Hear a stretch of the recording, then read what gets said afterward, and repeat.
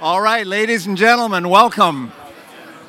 My name's Paul Yock. I'd like to say hello on behalf of the BioDesign program. A couple of announcements to start out. First of all, we are audio recording this for an immediate iPod release, so you guys are going to be rock stars. But what that means is I'd like you to join me in turning your cell phones off or to buzz. Second announcement, so this is our 10th year in BioDesign. We're having several high-profile events like this one tonight. And there's another coming up on April 13th. Undersecretary Capos, who's the head of the patent, USPTO patent office, is going to be here.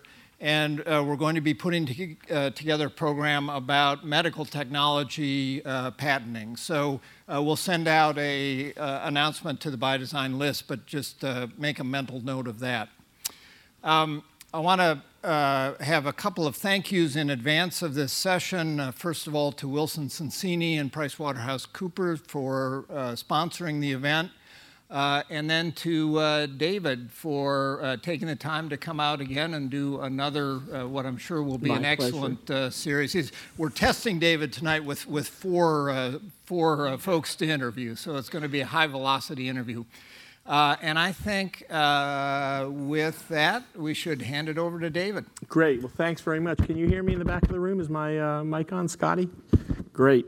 Well, you know, what I would say is, as Paul says, we've been doing this for 10 years, and for almost as long, not quite as long, but almost as long, it has actually been a hope of mine to be able to tell the Foundry story, because I think the collected wisdom and experience of the folks on this stage is phenomenal. And they've really been a major force in technology development in our space.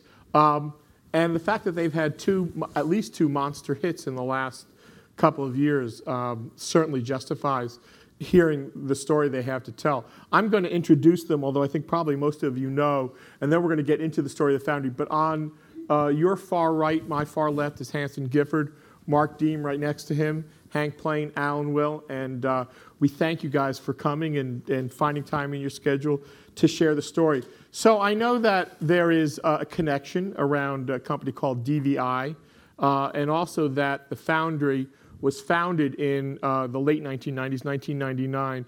Alan, it was your idea from the very beginning. Talk to us a little about how the Foundry, which I guess is kind of the model for what the Foundry does, went from conception to an actual entity or organization. What were you trying to do? What were you thinking you were going to do when you were thinking of founding the Foundry? Well, I guess the idea started as I watched some pretty masterful folks like Tom Fogarty and John Simpson and Rod Perkins and others early in my career as they founded companies, and had long thought that it would be a valuable thing to create, to be able to have an entity that took ideas not only that were internally generated but also externally generated, and then turn them into companies and take the products to market. And so it took me quite a few years to get around to it, from when I first met Tom in 1986.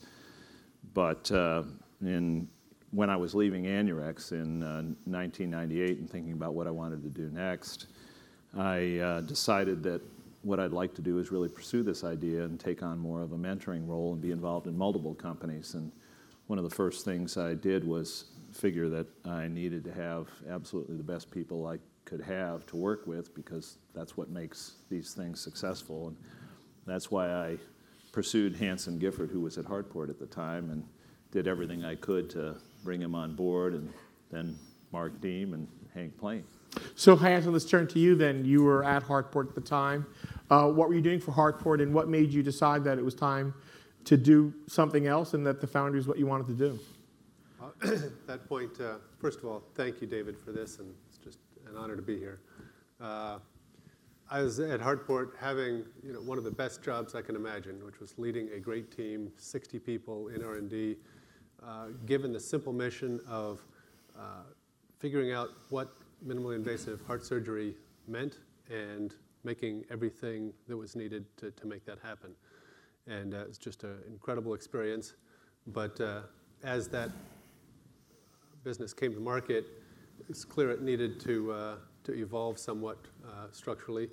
And Alan called me, and my first thought was I could imagine 15 different reasons why the idea of an incubator wouldn't work,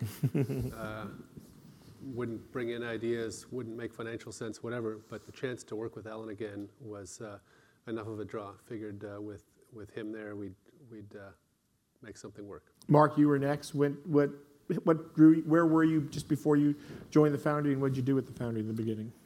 Well, just before joining the Foundry, I was out doing some consulting. I'd worked with Mark Foley to help get Ventrica started up. I was working, doing a little bit of consulting for Miriam Ron over at InCube, and had just had a few different rounds of working in startups and outfitting labs and things. At the time, the Foundry was in Hanson's side building at his house in Woodside. There was a tilt-up shell that they had rented, but nobody had time to do anything about it. So they literally hired me as a consultant to open the doors at the Foundry. And once we got everything outfitted over there and the doors were open, they realized that the building was still empty, so they had to keep me. And Hank, you came a little bit later. When did you join? And again, what did you see as the opportunity? What did you see as the motivation or the incentive or as what you wanted to do coming to the Foundry? So I was coming off of a great experience working with John Simpson at Perclose as the CEO. We just sold Perclose to Abbott, and Alan and Hanson approached me to join the Foundry. So it was an opportunity to come back together with the team. I originally started out as 50%, and that grew over time. But it also gave me the opportunity to do some other things. Worked with Josh Mackauer with Transvascular and Declarant. Worked with Fred Ashravi at EPI and Access Closure. So it's I've had a good experience working with multiple incubators, but my role at the Foundry grew to essentially a full-time job and then some. In the beginning, did you guys have all separate, distinct roles? Did you have separate, distinct expertises and capabilities? How did you decide who was going to do what? Was it an issue of each of you pursuing different projects, or did you choose one project and take on defined roles? I think it kept evolving over time. If I was busy on one project, then Mark would take on the next. Hank served as CEO of several of the companies as he joined the Foundry, and then rolled into a chairman role, which was very effective in making sure the companies got off to a great start. I think it's true in a lot of startups. You're a jack of all trades, and you do whatever is necessary to make the company successful. And I think we've all played various roles at different points in time. Perhaps with Hank and I not playing the role of inventor very much, but I think we've tended to gravitate to our fields of expertise. But I think we've always contributed where it was necessary. Hank, Mark and Hanson have definitely evolved into the CEO and chairman of companies over time. My lab notebook is still bare, so I've not followed them into the invention mode. So where did you, in the beginning, imagine your ideas would come from, your projects would come from? Where did they come from? And let's talk about the very first project that came out of the Foundry. Where did it come from, and how did it come into the Foundry? Yeah, so as you mentioned, I just stepped away from Hartport, and a cardiologist, Fred St. Gore, right here, who had taught a lot of surgeons how to place catheters and helped us develop the catheters at Hartport, came to me and said, let's take that technology for percutaneous aortic valve replacement from the out of Hartport, because Hartport had been formed to develop that. They had migrated into a minimally invasive cardiac surgery company, but that technology was still there. And I told Fred, gosh, that's a great project, but that's going to take 10 years. And for our first project, I don't want to do a 10-year project. So he said, oh, well, and came back 4 months later with the idea for eValve. He had just seen a patient whose mitral valve had been clipped in the middle, and I said, sure, that'll be simple. Just put a clothespin on the middle of a mitral valve, We'll get that done real quick. So, While it's beating. And of course, the irony is that PBT exited well before eval did. You had to point that out. yeah, thanks for that. Yeah.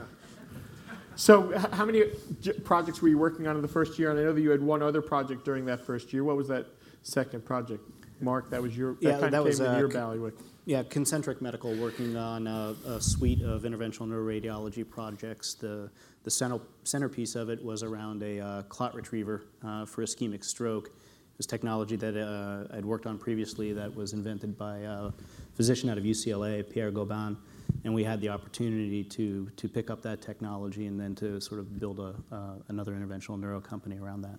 Now, how did you fund the initial projects or the work on the initial projects you were doing, and what were some of the initial issues that you would deal with? I know you guys told me that IP was critical, but in those early days, what was your vision for what eValve and Concentric would do within the context of the Foundry? What was the role of the Foundry as far as you were concerned, and what was the limit of what the Foundry would not do for those organizations? Well, I don't think we had a defined length of time that the projects would dwell within the Foundry. We didn't go into it assuming, well, these projects will stay here for only 6 months and then they'll leave. And I think we've always had sort of an organic view on that, and that as the projects got to a point where they were on their own and capable of standing on their own, and perhaps too much for us to be doing, they should evolve out of the Foundry. And that's really how things have moved throughout the life of the Foundry. And we had initially raised about $3 million. So there was only so much we could do. And it turns out we took on 4 projects over that period of time and spun out 4 companies. But they each were at different stages, I think, when they got financed. And when they got financed and had a management team that was capable of moving along, those management teams, much like children, I think, wanted to get out of the nest and move on. Talk about the initial financing of these organizations. You know, we're in a very difficult time now. A lot of entrepreneurs are experiencing trying to raise capital to keep their companies going, but it's easy to forget that you could find no more difficult climate than 1999, 2000 for raising capital in the medical device space. How did you fund those projects initially? And Alan, I'm going to turn to you because you told me that there was a kind of 3 different models that the Foundry has gone through over the course of the last 12 years. Sure. So initially, that $3 million, the first, what we initially defined as Foundry 1, the 90% of the money came from serial entrepreneurs. So they were friends, angel investors, et cetera. 10% of it roughly from law firms and venture capitalists. And that worked fine, but we found ourselves sort of at the end of a project trying to pitch hard to get the venture funding to come into the company. And so we then evolved to a second model where we allowed the venture funds to have more skin in the game right from the start, thinking that we wanted them more aligned with us from the beginning. And we added a third venture investor because we had lived through the dot-com era where one of our venture investors was less active in medical devices, so we thought adding a third would be smart. And then eventually we evolved to a model where we became serial, where we established the entity of a new company, incorporated it, and then got it financed from a couple of venture funds, and then figured out what we were going to do with it. But we evolved to that third model only after we developed the credibility where people believed that we could come up with the next idea. Well, does it get easier as you've gone through the years with the Foundry to finance or fund new companies? I mean, I think if you talk to serial entrepreneurs, they will tell you that it's somewhat of a myth that an organization or a person with a track record finds it easier. Has it become easier over the years as more and more companies have come out of the Foundry to do that serial entrepreneurship and funding of companies? Well, I think we get a hearing, and it has gotten a little easier. But you mentioned 1999 when everyone around us was talking about making 100x your money in 10 weeks, and in the dot-com world. Going out there pitching a paltry 5x in 3 years, which was the standard for the medical device industry at that point, right? Wasn't getting any attention. So it was tough then, and it's challenging again now to get new projects started. But Yeah, You shockingly, it may be easier to get in the door, but the actual trench warfare of doing the pitch and the diligence hasn't changed. You were going to say something? I think, you get the benefit of your credibility, but I think that the funding climate sort of outweighs a lot of that often. So for the first couple of years, the Foundry had a pretty consistent track record of starting a couple of companies, 2 companies per year. The first year was actually a good year for you guys. It was eValve and Concentric. What did you do in 2000? What were the 2 companies that you started in 2000? Well, they were First to File, which was our 3rd company, and then Emphasis Medical. So I'd be amazed if, I would not be amazed if a lot of people here knew Emphasis. I would be amazed if anybody here knew First to File. What was First to File? Well, First to File was actually our only venture outside of medical devices, and it was brought to us by Jeff Granger, who's a patent attorney, who was trained at Townsend & Townsend, and then subsequently was a counsel at Hartport with Hansen. And he came to us with an idea for automating the patent filing and maintenance process. And probably I'll turn to Mark and let him explain a little more detail, because the idea grew significantly over that time. Right, we started with the idea or Jeff started with the idea of doing an online provisional patent filing where pay a couple of bucks, do your invention disclosure, and boom, it's filed. And we, having been deep in the patent process, we sort of knew that there was probably a lot more that could be done there. And so we started brainstorming about what else you could do, and it evolved into actually a pretty extensive software workflow package that had an internet front end. But it basically automated everything from the inventor to the patent office. We were one of the first groups to get to be granted electronic filing status with the patent office. And so it was quite an adventure coming from medical devices to starting up an IT company. And Emphasis was the second company founded in 2000. Where did that idea come from? we came up with that internally. Emphysema is still a really poorly treated disease with not great options, and we just set out to learn everything we could, and as we understood it, started to propose new ideas. And one day, Mark said, gosh, if we're trying to get the air out of the lungs, because really, in a way, the problem with emphysema is you can't exhale. So get the air out of the lungs but not back in, how about a one-way valve? And we tried it in some sheep, and it worked. So what was the difference between starting a project internally and finding someone like Fred who would bring something to the outside? And did you, over time, develop a preference for one model versus another? How many of the subsequent projects that the Foundry has taken on were internally developed based on the expertise that you guys were developing at that time versus things that came to you from outside? The germ of the idea has been about 50% outside, 50% inside. At the end of the day, they are all a mix, because even if the idea comes from outside, we take it, work with it, and evolve it, hopefully, to an even better place. And also, if we come up with an idea, we go out and identify every bit of IP that's in the same area and try to acquire that and work with those folks. So we take a pretty broad view of what intellectual property is as well. So instead of just looking at a given patent for what it has, what it says on its face, we tend to look at it from a perspective of what can we make it if we own the prosecution. So could we take this piece of intellectual property and somehow take what's there and mold it into something that's really protective of what we're trying to do, or blocking of what we think somebody else might come in and try to do.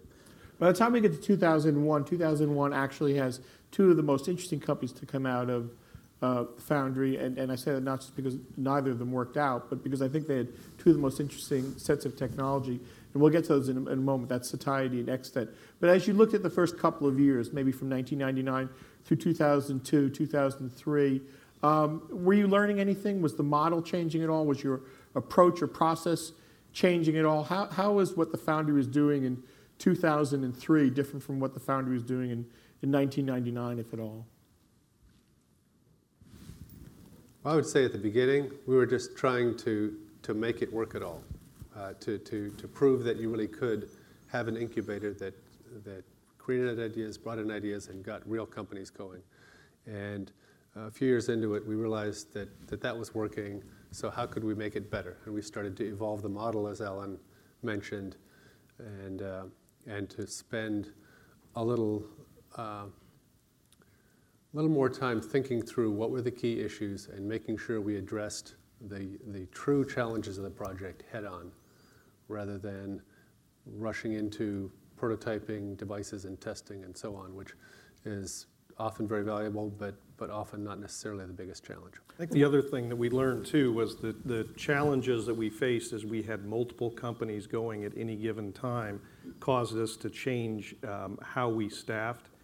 And in 2003, we started to bring on EIRs. Denise Zarins was the first, or one of the first, true EIRs that came on to work on Ardian at that time, which was one of the big successes. And it also changed as, the thing I think that is the biggest misnomer about Foundry is that it's an incubator. That implies that it's the idea generation, which is obviously a key component of a successful company. But, this team is involved in these companies all the way through to ideally successful exit. But, the team continues in the early days. This is the team, along with Kara Liebig, the director of finance at the company, and they staff up as need be. But it's taken this team's involvement all the way through to get the companies to a successful exit. I think we really began to appreciate the impact of that and the burden that comes along with it. If you look at eValve as an example, Farrell & Powell, Hanson, Gifford, Fred, and I have been on that board for, 10, we're on the board for 10 years, 11 years by the time we sold it. So it was a tremendous undertaking, took a lot of effort from day one through, and I think we appreciated the impact of that. And so that was one of the reasons why we evolved to bring in entrepreneurs and additional help. And I think also we started out initially in the first few companies thinking we were going to do 2 projects at a time. And we pretty rapidly, after the first 4 companies, decided we were going to do them 1 at a time. That was, I think, a much improved model of focus. Well, talk about those early days, too. In particular, how long did, for instance, eValve and Concentric, your first companies, stay within the shell or within the context of the Foundry? How quickly did you kick them out to become their own companies? I think at one point we had, was it 4 or 5 companies? Yeah. Under a very small roof in South Redwood City. It was the .com era, and literally there were no open buildings in the Silicon Valley. And landlords wanted 10% equity coverage. It was just crazy. They did. They wanted stock. They wanted $5 a foot for an ancient Quonset hut, claiming it was Class A space.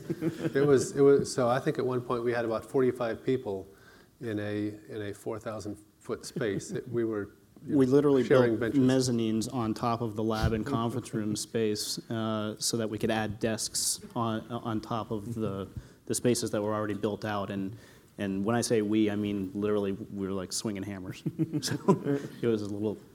Well, it seems to me that one of the things that must have evolved for you as these companies stayed within is that your skill sets had to change. I mean, you guys were Alan and Hank, you were the business executives, you guys were the engineers.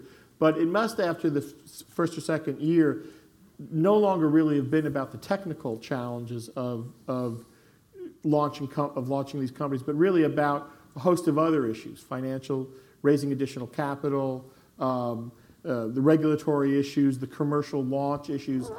Talk about how that process changed for you. And Hank and Alan, were you naturally drawn to those things and left the engineering to those guys, or did you all share in those responsibilities? How did you guys get up to speed on regulatory issues and financing issues and those kinds of things?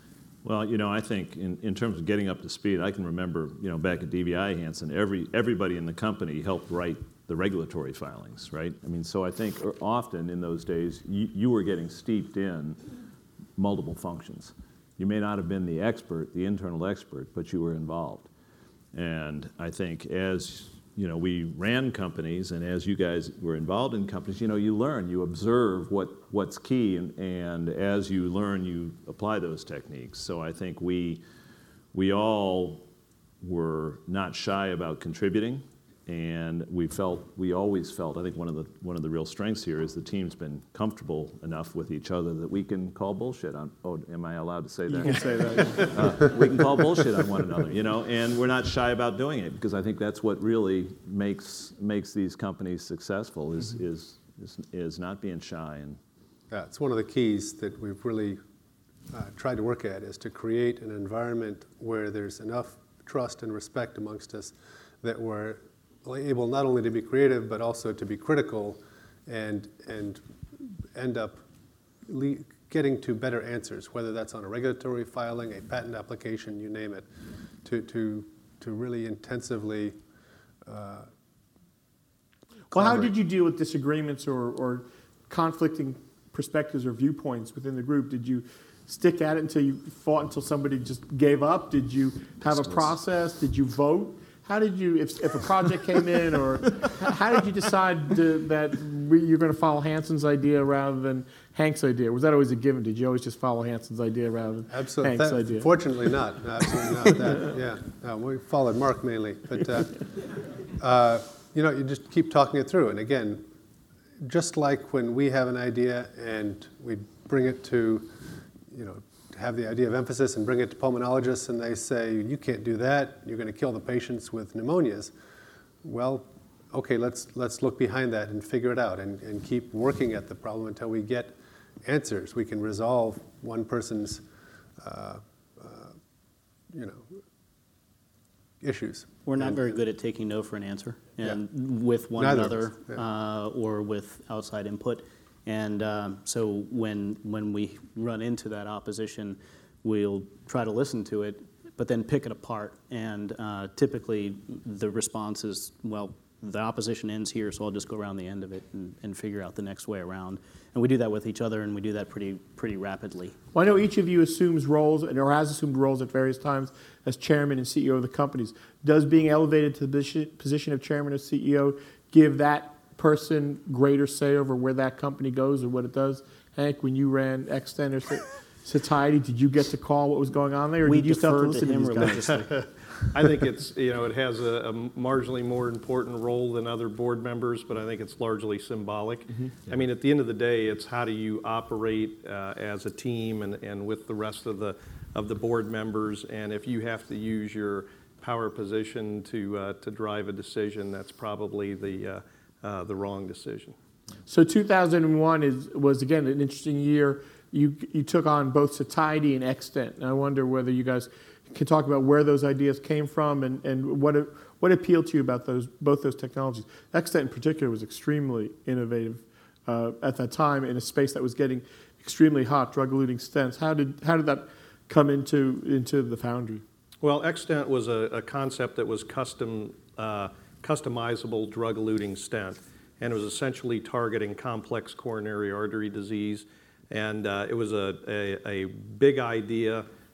We knew going in that it was going to take several $100 million to get it to fruition.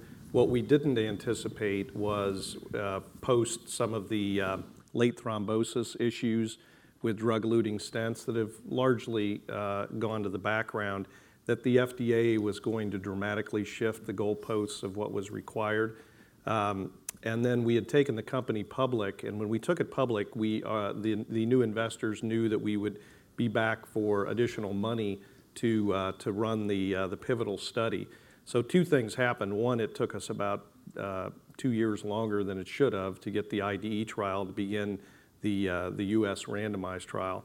And secondly, we went into the financial meltdown, which meant that venture 2008. funding of 2008, which meant that public funding of companies that were at that stage just weren't going to happen. But it was really unfortunate because that company had incredible clinical data with over 2-year follow-up out of Europe. And if you look at the adverse event rates with Extent, they were much lower than the standard of care with other drug-eluting stents and overlapping. So it was an unfortunate outcome.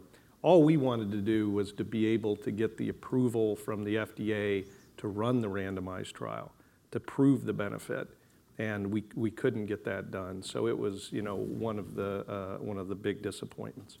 Just to come back to the moment of founding for a moment, for Extent, one of our favorite cardiology advisors came to us and said, listen, guys, you won't believe it, but the restenosis rate for drug-eluting stents isn't a little lower or a lot lower, it's 0. And that got us to thinking, my goodness, that is a revolution, and how can we contribute to that? And so I can't remember actually what else we were working on at that point, but we just stopped that and focused on trying to figure out what that meant and how we could change it. And the first thought was, gosh, if you can eliminate restenosis for metal stents, then maybe you can eliminate restenosis for absorbable stents. Mm-hmm. And after looking at that for 6 months, we felt like that was too big a research project. And the next step was, if people can eliminate restenosis, then they're going to do multiple stents, long stents, and that's going to be awkward in the current single small stent mode. And so let's figure out how to enable multiple flexible stenting for those complex lesions. Now, one of the differences between Extent and some of the other projects that you guys have done is that by the time you got into Extent, the drug-eluting stent market was already significantly invested in by the large companies. Boston and Johnson & Johnson were right there with the first generation stents. Was that at all an influence in your decision? I mean, obviously you decided to pursue it, but it was the one space where you guys have gone head-to-head against much larger competition with much greater resources. How much was that an issue for Extent in the early days? I don't know that we looked at that as a deterrent, because I think we looked at it and we said all of the current stents in that market were optimized around the types of lesions that stents started out in, which were short focal lesions. And we said, the technology's focused in here, but the market's going here. And how do we get one step ahead of where the large companies are? And I don't think it's ever scared us to think we could outmaneuver a large company. So that, in fact, we thought we would be at a place where they'd want to acquire the technology because they'd figure it out at some point and naturally gravitate to us. But it is interesting that most of the projects that have come out of the Foundry have not gone into the kind of sweet spot where the large companies have played. Maybe Concentric did as well. But if you think about satiety, you think about Ardian in particular, even when eValve was starting, this was not a space where the big companies were making large investments. Was that ever a conscious part of your strategy to find, in effect, kind of orphan opportunities, not orphan in terms of size of the market, but ones where there wasn't tremendous amount of investment by the large companies in those spaces, or did you just go wherever you thought there was a great idea? I think we wanted to go where the large companies wanted to be, mm-hmm. because ultimately you need to believe that you have an exit opportunity mm-hmm. for the venture investors. So we needed to be a place where the large companies either played or we were on the periphery of where they played, and they would need this technology. Maybe we didn't hit anything head on in terms of technology where they were already playing and dominant, but I think I think one of the things that are common among a lot of the other examples, the non-extent examples, are we were going in areas where surgical results already existed, and that was an area you asked where the satiety idea came from. We studied every version of bariatric surgery that was out there, and we picked some that we thought had good results that with low complications could be a viable clinical solution, and we kind of went after that. And even Ardian, sort of the turnkey moment for us that took it from, this is a research project, stop talking to me about it, to let's go do this, was when we found the old surgical results. So Ardian is actually a good example. It's arguably been your most successful company to date. How did Ardian come in? That was a 2003 project. And renal denervation was not something that a lot of people were talking about in 2003. Why didn't you guys just run in the opposite direction and say this is just insane and no one's ever going to do this? Actually, we did run in the opposite direction for about 6 months. We were looking at a number of other projects, and for one reason or another, they kept dropping out. And Mark kept saying, there's that renal denervation project. And I was like, can't do that. That's a research project if I ever saw one. And one of the rules I set when we started the Foundry is we aren't going to do research projects. And we started to run out of time and kept finding this additional information and said, well, why not? So we took it on. So one of the things that's characterized, I think, the Foundry over the course of the years is to have had some outstanding CEOs post the involvement of you guys. Farrell and Powell's here, so is Andrew. Not to say that you guys aren't outstanding, but Thanks I think we can understand when the success of these companies hit. Hank, you want to talk about your satiety? No, okay, we'll talk about that later. Where did you find these guys? What were you looking for as you looked at the kind of Foundry companies? How did you identify who you wanted to turn this project over to? And Farrell might be a great example because she's someone you turned eValve over to, and she went with it for the rest of eValve's run and even into today. She is a great example. She did a terrific job there. You know, I think you always, one of the ideas we had at Foundry early on was that we would be able to build great teams. Now, that has proven itself over time, I believe, and that's not so much to our credit as it is to the teams, that the people around us. This, you know, if we were to thank everyone, this would be worse than the Academy Awards. You know, we'd be naming hundreds of folks because it's really these companies have been made successful by the teams we've built. But one of the advantages we have is by playing the initial CEO or the initial VP of R&D, that, like we do, it gives us a much longer window to recruit. And as opposed to other companies where you might, if you need a CEO, you've got to hire a CEO in 2 months, we might be able to stretch that to a year.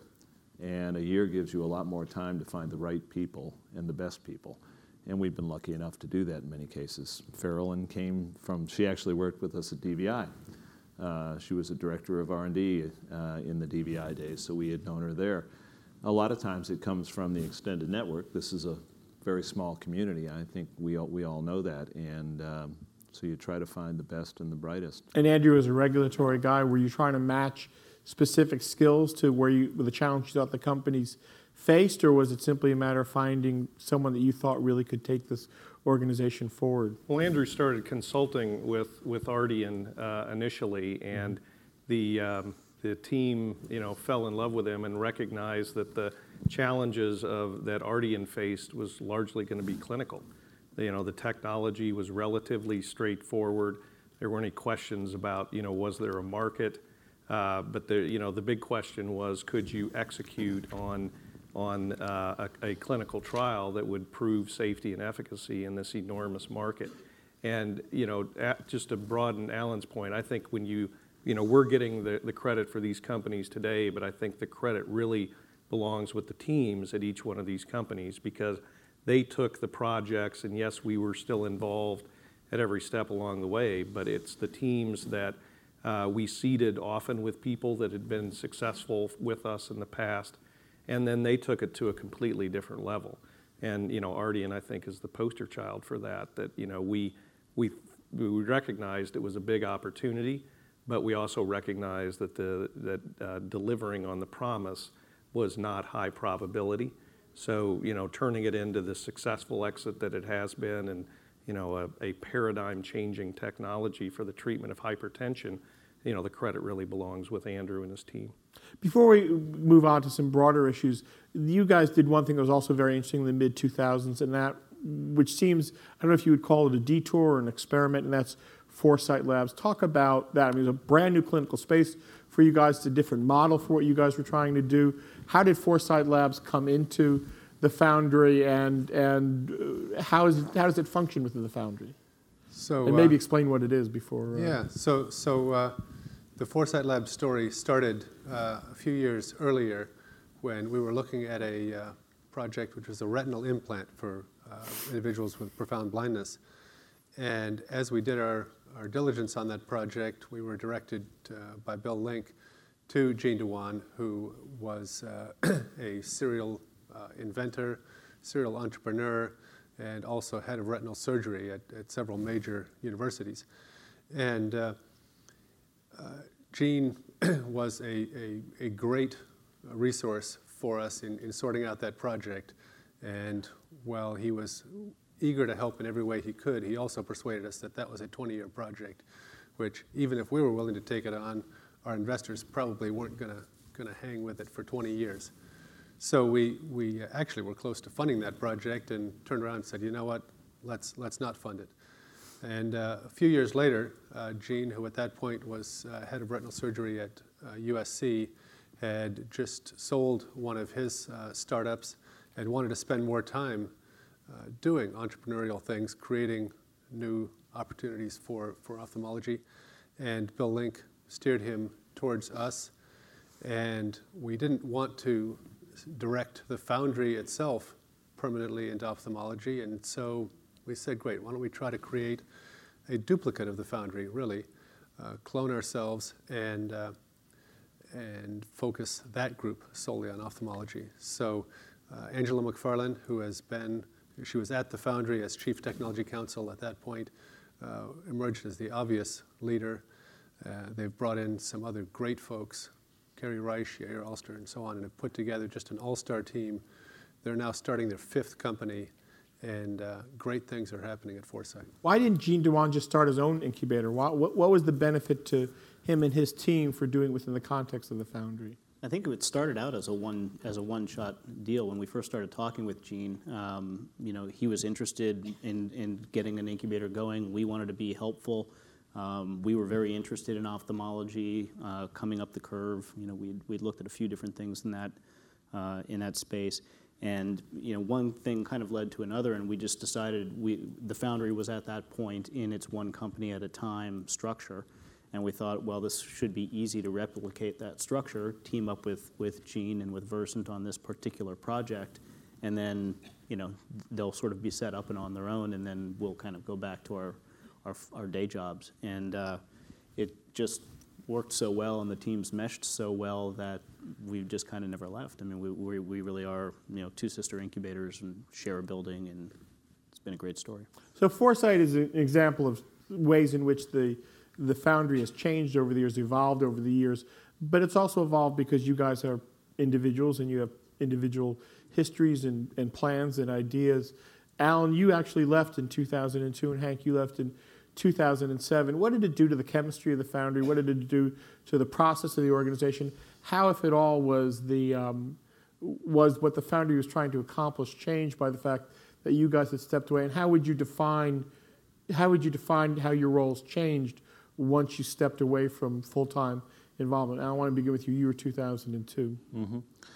So I think it's pretty critical that we've all worked together from by now 20 to 25 years, and I think we've developed terrific relationships and a great deep respect for one another, which is partly, yes, Hank, even you.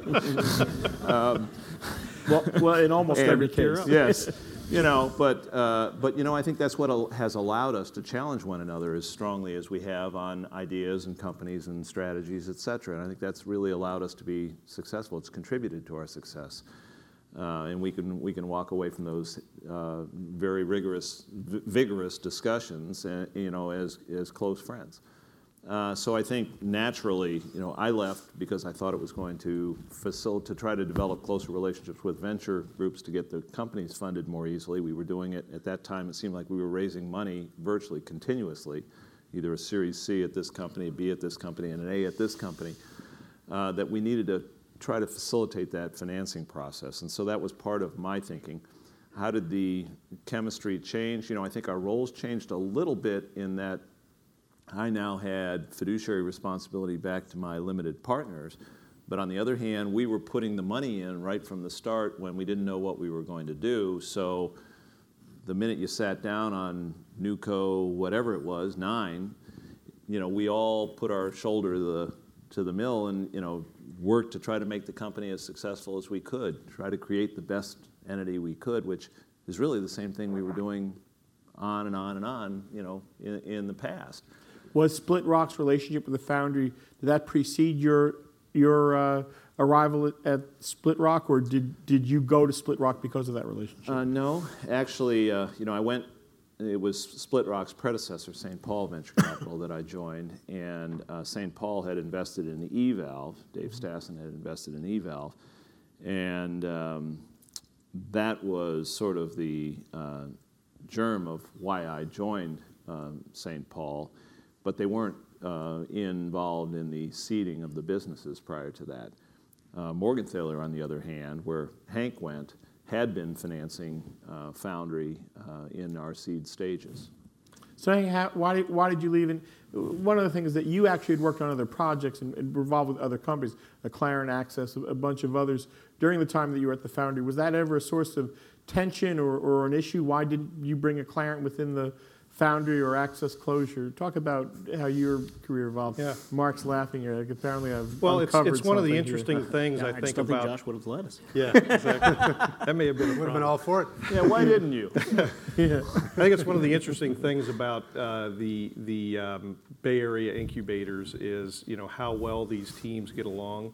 I've had the good fortune of working with Josh on 2 projects and Fred Shravi on 3 or 4, and we're really close with Bill Starling. So it's I think it's one of the things that really makes this industry fun is that you can work but not really truly compete.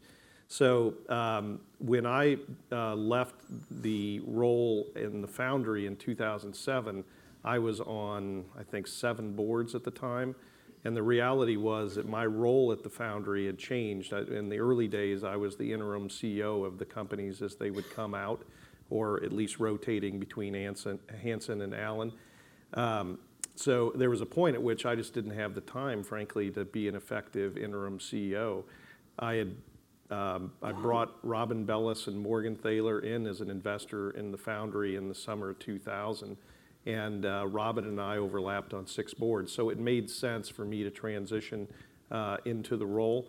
And to Morgenthaler's credit, they didn't ask me to step off of the boards with Josh and Fred because they looked at that and said, that's a great relationship we want to continue to nurture. So Mark Hansen, did to your mind, did the Foundry change when these guys left? Did you find yourselves just even maybe psychologically calling on them less because you felt they had created some distance, or did you not feel the change that much? Yeah, I think they wanted more distance, didn't you? It took us a while to convert Hank's office over. Yeah. That was our chance to move without telling him where we went. We to this day are communicating daily on so many different issues at different companies that there were some subtle changes, but mostly the collaborative working together hasn't changed at all. So, I was going to say, from my perspective, Alan mentioned earlier the ability to work with Tom Fogarty and John Simpson and those guys. For me, the Foundry has been that sort of an opportunity, and so through the years, as these guys ended up gravitating more towards venture capital and more towards board members, it's allowed me to learn from them and to change roles gradually over the years to be sort of more than just the technical resource. So it's been a great learning experience, and I credit them with a lot of that too. So we're here because in the last 2 years in particular, you've had a couple of really outstanding exits, eValve and Ardian, most notably come to mind. And I think one of the characteristics and one of the things that's always characterized the Foundry is the daring and the scope and the kind of ambitiousness of the technology you guys took on. I mean, whether it's Extent, which didn't work out, or Ardian, or eValve, an early play in mitral valve. But the reality is, by the time you got to about 2006, you guys were 7 years into this. You hadn't seen an exit.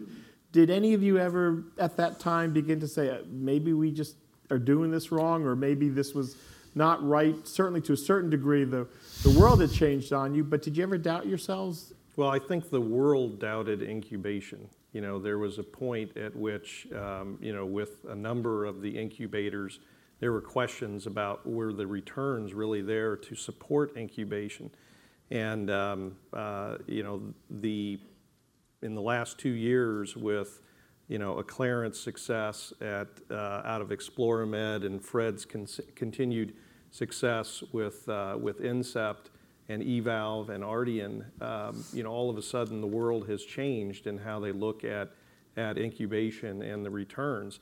And the thing that I appreciate about, you know, this team and incubation in general, now that I'm in the venture capital role, is unlike deals that get referred to me from the outside, where I maybe have, you know, 45 days to come up to speed on the physiology, the clinical challenge, the regulatory clinical path, competition, et cetera. On incubation, you're doing that, you know, over a 9 to 12 month period. So it doesn't make us perfect. We've had our failures. There's no question about that. But I think we do go into these projects much better informed about what the challenges are. Mm-hmm. Anybody else have I mean, You know, we were just talking to the BioDesign fellows before and talking about how to pick career path and so on. And one of the things that was unanimous is it isn't actually so much about making money. It's about the chance to create a new way to help patients, to bring together a group of people in a company that makes something special happen together, to be creative, to have that spark of a new idea, and that is really fun. And perhaps in about 2006, I was starting to think, well, maybe none of these will ever hit. I personally always felt that there was huge value in the companies that we were creating, but you felt that way about Extent as well, even. Well, I did, yeah. But I mean, at some point you get a little zen about it and say, that's fine. You know, I think, David, we always sort of thought inwardly about what we were doing and could we do it better. So I think we always tried to improve the model as we went along.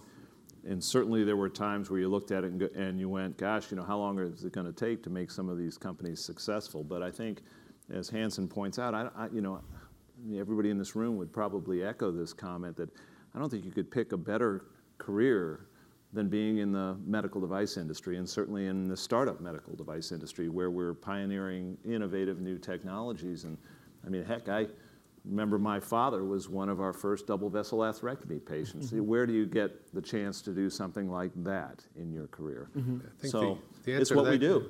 Yeah, I think, not to draw any comparisons to him, but Thomas Edison said he didn't invent things to make money. He made money so he could keep inventing things. Mm-hmm. And, Mark, did you have a comment about? Oh, no, I mean, I think during that time period and even to today, just what we do is we're always looking forward at the next thing, and we're always working on the next thing. I mean, when Ardian, when it was announced, you know, we were out doing preclinical studies on another project. You know, Hansen's running one right now, I'm running the other. And, you know, there are long, dark days, but the reality is that you're kind of always looking forward, and so there's not a whole lot of time to... There's long, dark months. And David, I think the nature of being an entrepreneur is really that you look at things and you figure out you believe that you know how to make something successful. You know you can do it, and you're always looking for the ways to make it successful, not the ways it's going to fail.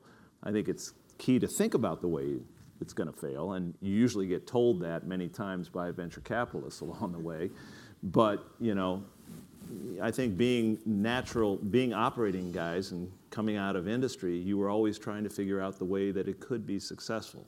Well, there are some common themes to why companies are failing in today's climate. One, which you pointed out, Extent, is the regulatory challenge. Another is the financing challenge. Let me turn that around and point to two notable successes, which are Ardian and eValve. Any kind of lessons that you guys took away from that? Is there a formula, or are the successes as unique and as different as the failures seem to be? I wish I could predict which ones were going to be successful and which ones were going to fail. You know, if we could, we wouldn't be batting whatever percent we are. You know, I think you got to hire the best teams you can, the brightest people around you, be creative about how you tackle the challenges, and always be aware of how the environment around you is changing and react to that. I think Ardian was an example of how we did that and went OUS on clinical studies in a strategy that I think was absolutely key to the company's success and the ability to raise money at high valuations. That was in reaction to the market changing and the FDA changing. So Ardian is a great example of a great success in this space, and I think certainly something that a lot of companies look at and say that's the phenomenal thing. A couple of months after the Ardian deal was announced, you guys announced that you're shutting down Satiety. One of the principles of incubation is to fail fast. It's to see what's there and to kind of get rid of it. How hard was it to shut down Satiety? It's not like you did it a couple of months after. What led to the Satiety shutdown? How hard is it to shut down? And as you think about something like Concentric, which I know you guys have high hopes for, that's something that you might have shut down. Again, that's going back a dozen years now. Talk about companies shutting down companies within the incubator model. So it's always painful, and especially when you have great technologies that you really see that they're providing a patient benefit in a big market. I think Satiety is a company that we did the right things in getting patient experience before we entered the U.S. market. There are differences when you move from a registry to a sham-controlled trial that was required in the U.S., so we didn't have as strong a treatment arm as what we saw in the European patients. But that said, the company did hit their endpoints. And what's changed is the FDA is establishing an enormously high burden on companies in the obesity space. It's a whole nother panel to debate whether that's right or not, but it's just the cold hard facts. And it's a company that would have required significant additional financing, and that's tough to do in this environment. Well, they go hand in hand, the financing and the regulatory, because so many venture capitalists today are worried about the current regulatory climate. But how much of the challenge today is the financing risk? Is finding venture capitalists who, for deals that are further evolved, are willing to put money in? We're hearing a lot of VCs saying they prefer late-stage deals, but we're also seeing more companies shut down and closed now than just anecdotally than we've seen in a long time. How much is financing risk an issue for you guys, particularly now that you guys have a track record and you've been doing this for a long time and you're extremely respected in this industry? So we've changed our tactics around financing. We're tending to do larger syndicates in the Series A, so that we do have the wherewithal with the existing syndicate, to get the companies through the difficult B and C rounds if need be. We're also going to the strategics earlier. With Ardian as an example, Medtronic did a $47 million round, put $30 million in at $200 million pre to lead the Series C. That would have been a financing with VCs. We probably would have been lucky to get done at $50 million pre. So it was a great non-dilutive source of financing.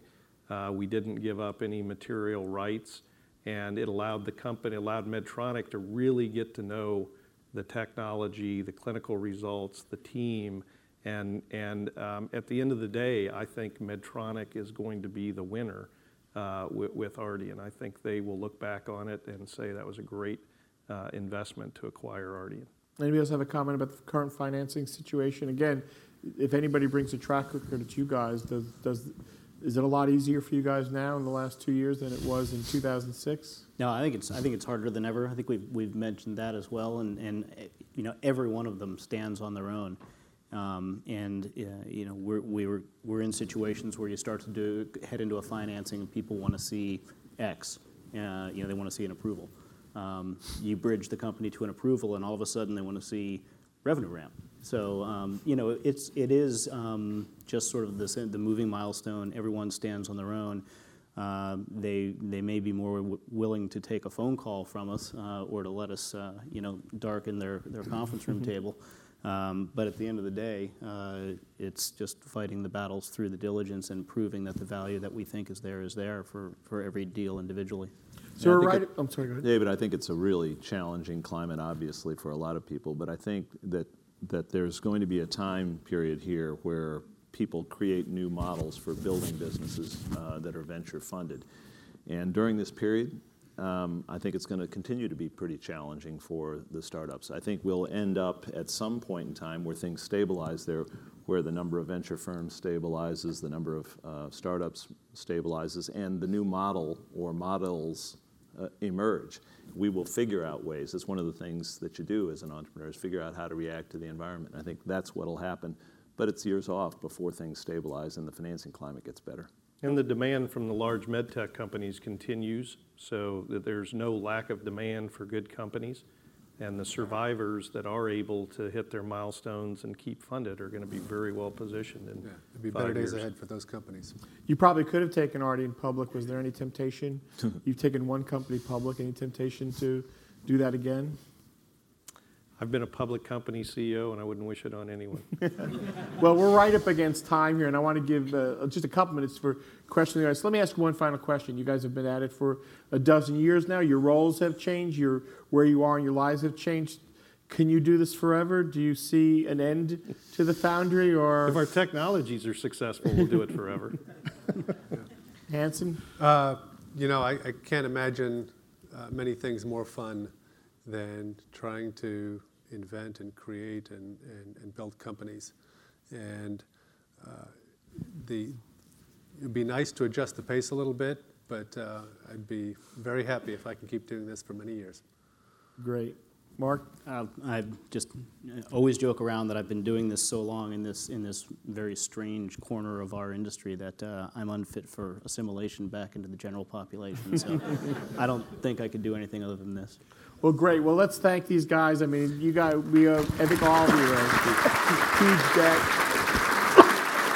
If you have a question and want to move to the microphone, we'll take one or two. David, could I make a comment Sure. before, just while they're getting to the microphones? And I think I'd like to thank, I think all of us have talked about this and think about it, but I'd like to thank the guys that have gone, people that have gone before us.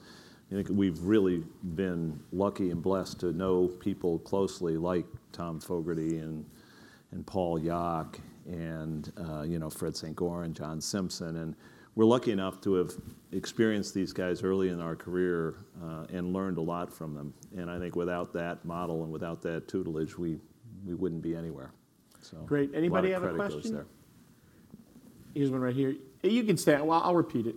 I'll try to repeat it as long as it's coherent. So I was just wondering about your careers, where you are today, and for those of us that are looking forward to probably doing something like that eventually, what was the one thing maybe that sort of made that turn for you from where you were maybe sort of thinking and then up in this sort of So were there any turning points in your career that led you in the path that got you to the Foundry? Maybe all winding up on DVI's doorstep at some point. Yeah, I guess that might have been it. It was, early on I thought that maybe you could create an incubator with people like Tom, Paul, and John all in one place. I think that was part of where the light bulb went off for me is watching these folks create their entities. That may have been the turning point for me, but it took me many years to turn around and come up with the idea of the Foundry. We've been the beneficiary of great mentors. For me, it was John Simpson giving me the opportunity to run PerClose and, the opportunity to work with Alan at DVI, Tom Fogarty, Paul Yock, Casey McGlynn. There's a whole host of people that along the way were our mentors and helped us and taught us. And I think that was the single biggest thing that changed my career. Yeah, exactly. I'd echo that. Great. Any other questions from the audience? If not, thank you guys very much. There's a reception right outside, and it's been great hearing the story. Thank you.